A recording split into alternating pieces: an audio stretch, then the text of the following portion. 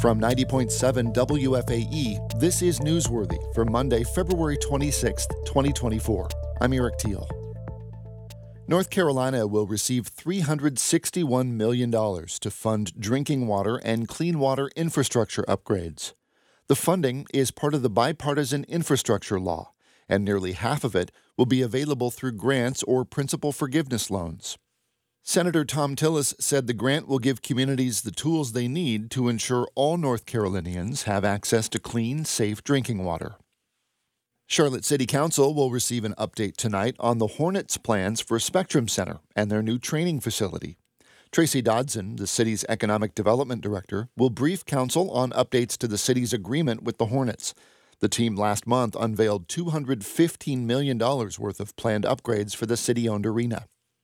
Charlotte City Council voted in 2022 to give the team up to $275 million for its facilities. Council is expected to vote tonight on whether to appropriate nearly $1.3 million to hire a team of 16 civilian crash investigators. Instead of police officers, the investigators would be tasked with investigating vehicle wrecks that involve only property damage. Last year, Charlotte-Mecklenburg police say they responded to nearly 24,000 such crashes. Former Charlotte City Council member Lynn Wheeler, who was one of the best-known local politicians more than 2 decades after she left office, died Saturday at age 80 after being diagnosed with cancer. Steve Harrison has this report. Wheeler, a Republican, was first elected to council in 1989. She served 14 years. The city was evenly divided politically, and she represented a pro-business, pro-growth agenda. In 2001, Charlotte voters rejected a plan to spend more than $300 million to build an uptown arena, as well as arts and cultural projects. But the city council, led in part by Wheeler, moved forward with building the city-funded Spectrum Center, which opened in 2005. The blowback from the arena decision cost Wheeler her re-election bid in 2003. The decision to build the arena, however, helped the city land a new NBA team after the original Hornets left for New Orleans, and it allowed the city to host the 2012 Democratic National Convention and be selected for the ultimately curtailed 2020 Republican Convention. Steve Harrison, WFAE News. Home sales in the Charlotte region continued their long slump last month. Eli Portillo has details. The number of homes sold in Charlotte dropped almost 5% in January compared to the same month last year. But Canopy, the Charlotte Area Realtor Association, said that's the smallest year-over-year monthly decline in about 18 months, illustrating just how long the market has been slumping. The median sale price fell less than 1% to about $372,000, even though inventory remains tight. There was one bright spot for sellers, though. The average number of days a house sits on the market is down by 5, meaning that despite the overall slump, homes that do sell are selling faster than they were a year ago. Realtor executives say they're hopeful that slightly more moderate mortgage rates, which have stabilized at around 6%, will help spur more demand from buyers in the spring. Eli Portillo, WFAE News.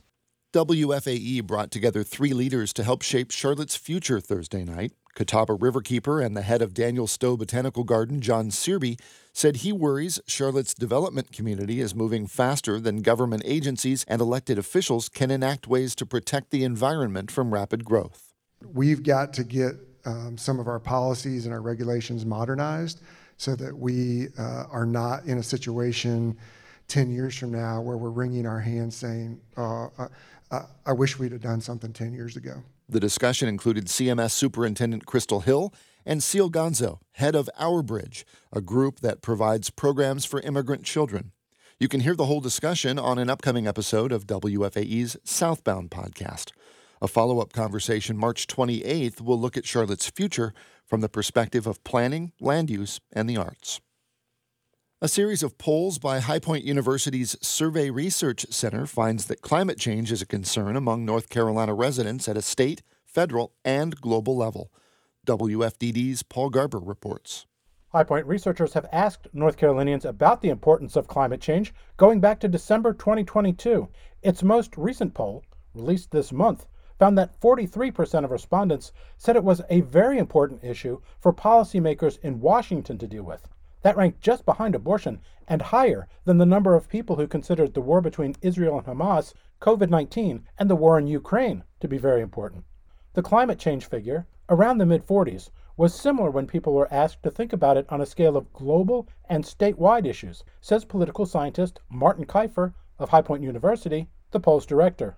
And it's relatively consistent in terms of people saying, oh, it's important for this level of government to deal with. There's a relatively steady stream of information about climate change, just like some of these other issues, and people are taking that into account when they assign importance to it as an issue. Keifer noted that pocketbook issues like inflation and gas prices and security concerns, such as school safety, consistently rank higher than climate change. I'm Paul Garber. Charlotte FC started the Dean Smith era with a win Saturday night, downing New York FC 1-0 in front of 65,000 fans at Bank of America Stadium. A group of CMS students at Olympic High School in Southwest Charlotte has created an art exhibit that goes on display today. The exhibit celebrates and highlights African American resistance and joy through art forms that include poetry and quilting to help commemorate Black History Month. Elvis Menayese caught up with the students while creating their pieces. 15-year-old Charity Thornton sits in a chair with a pen in her hand. She continually nods her head as she waits for the right time, for the right beat, till she opens her mouth. Free me from my mind, have my hands in a bind. From the earliest time throughout my bloodline, we've been oppressed yet not depressed. They can't take if not given. My happiness, my pride, so motivated, so driven. To resent me for my brand, for how I stand, for how I walk, for how I talk, for that I'm alive, for how I thrive. Thornton says her lyrics are inspired by the late rapper Tupac Shakur. She says she wants the poem to reflect how African Americans have used rhythm and sounds to express their reactions to inequalities, move people to action, and offer hope. So, like, the oppressed, you're not depressed. It's like, show that, yeah, we've been put down, but we're also trying to, like, still keep our head above the water. Not focus on all the negative and all the wrongdoing, but still live happily among each other. The art exhibit sprang from a social studies course that includes 16 students, most of whom are African American or Hispanic. Teacher Ashley Alston says teaching Black history can be challenging at times because it involves a lot of pain, but I've taught the students that throughout that, their ancestors and, Black people have always resisted the systems of oppression, and part of being able to resist things in the simplest form is keeping your joy and, like, not succumbing to the psychological aspect of what oppression does to you. Olsen says all her students, regardless of their backgrounds, have embraced the project. She was pleased to see one student, Enrique Ruiz, so enthusiastic about pursuing guitarist Jimi Hendrix as an inspiration for his piece. He was like, he's great. Like, if you play the guitar, you know who Jimi Hendrix is. So he's challenging himself to learn a few chords, or hopefully he wants to do a cover in his own style to make it his own. So that's been exciting. The students' projects focus on a range of historic Black people, like 1960s singer Nina Simone, artist Jean-Michel Basquiat, and Jackie Robinson, who became Major League Baseball's first African-American player in 1947. Alston says she wants the students to learn about Black history and look at themselves as being such a beautiful legacy of that history, and just to see that they have so many gifts and talents that have been used for generations to not only express themselves, but to resist common expectations for them, or, like a narrative about what they can and can't do.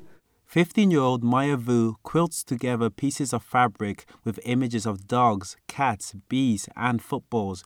Her quilt is inspired by fiber artist Cynthia Lockhart, specifically her piece called Created to Be Me, based on the Universal Declaration of Human Rights. Vu says there's a special meaning behind each image, which is tied to her classmates. Just to represent each of us and how we all come from different backgrounds and we all like different things, but at the end of the day, we're all like a family. She says Lockhart's art inspired her to find a way to get out of her shell and express herself. I haven't really had a place to show myself or at school, so I thought that I could really represent myself in a way and show off what I really like to do. The exhibit is on display at Olympic High School until the middle of March. Elvis Menayese, WFA News. Charlotte could make it through another winter without snow, extending a historical streak of snowless days. Tommy Tomlinson, in his On My Mind commentary, wonders about more long-term changes. My wife grew up in Wisconsin, so she's as used to snow as I am to gnats. She and her mom still tell stories about going out on school mornings and their family of 5 shoveling snow for an hour, going inside for hot chocolate, and going right back out to shovel again. To her, a snow shovel is an essential household tool. A couple of years ago, we bent ours somehow and got rid of it. We haven't bought a new one. Haven't needed to. Charlotte is going through a snow drought unlike anything in the city's recorded history. Official weather records for Charlotte go back to 1878, and there has never been a winter without snow in all 140-some years until the winter of 2022-23. And unless we get snow in the next couple of weeks, we're going to have 2 winters in a row of something that had never happened even once before. The last day it snowed in Charlotte was January 29th, 2022, more than 750 days ago. Here's how long ago that was. The Carolina Panthers have 9 wins since then. Also, 5 coaches. Now, I know some of you who moved here from Cleveland or Buffalo would just as soon never see snow again. It's part of the reason y'all came down here in the first place. And it's also true that if you got to have a snow fix, you could drive a couple hours into the mountains most any winter and find yourself some powder. But the lack of snow here should be like the lack of noise in a horror movie.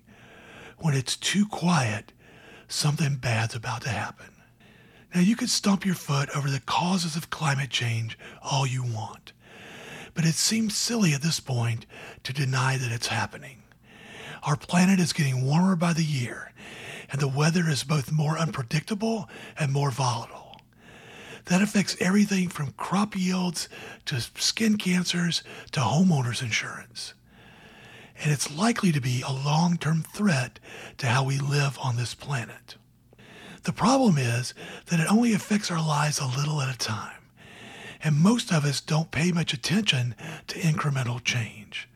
It's the classic story of the frog in the bathwater, who doesn't sense the temperature slowly rising until it's cooked.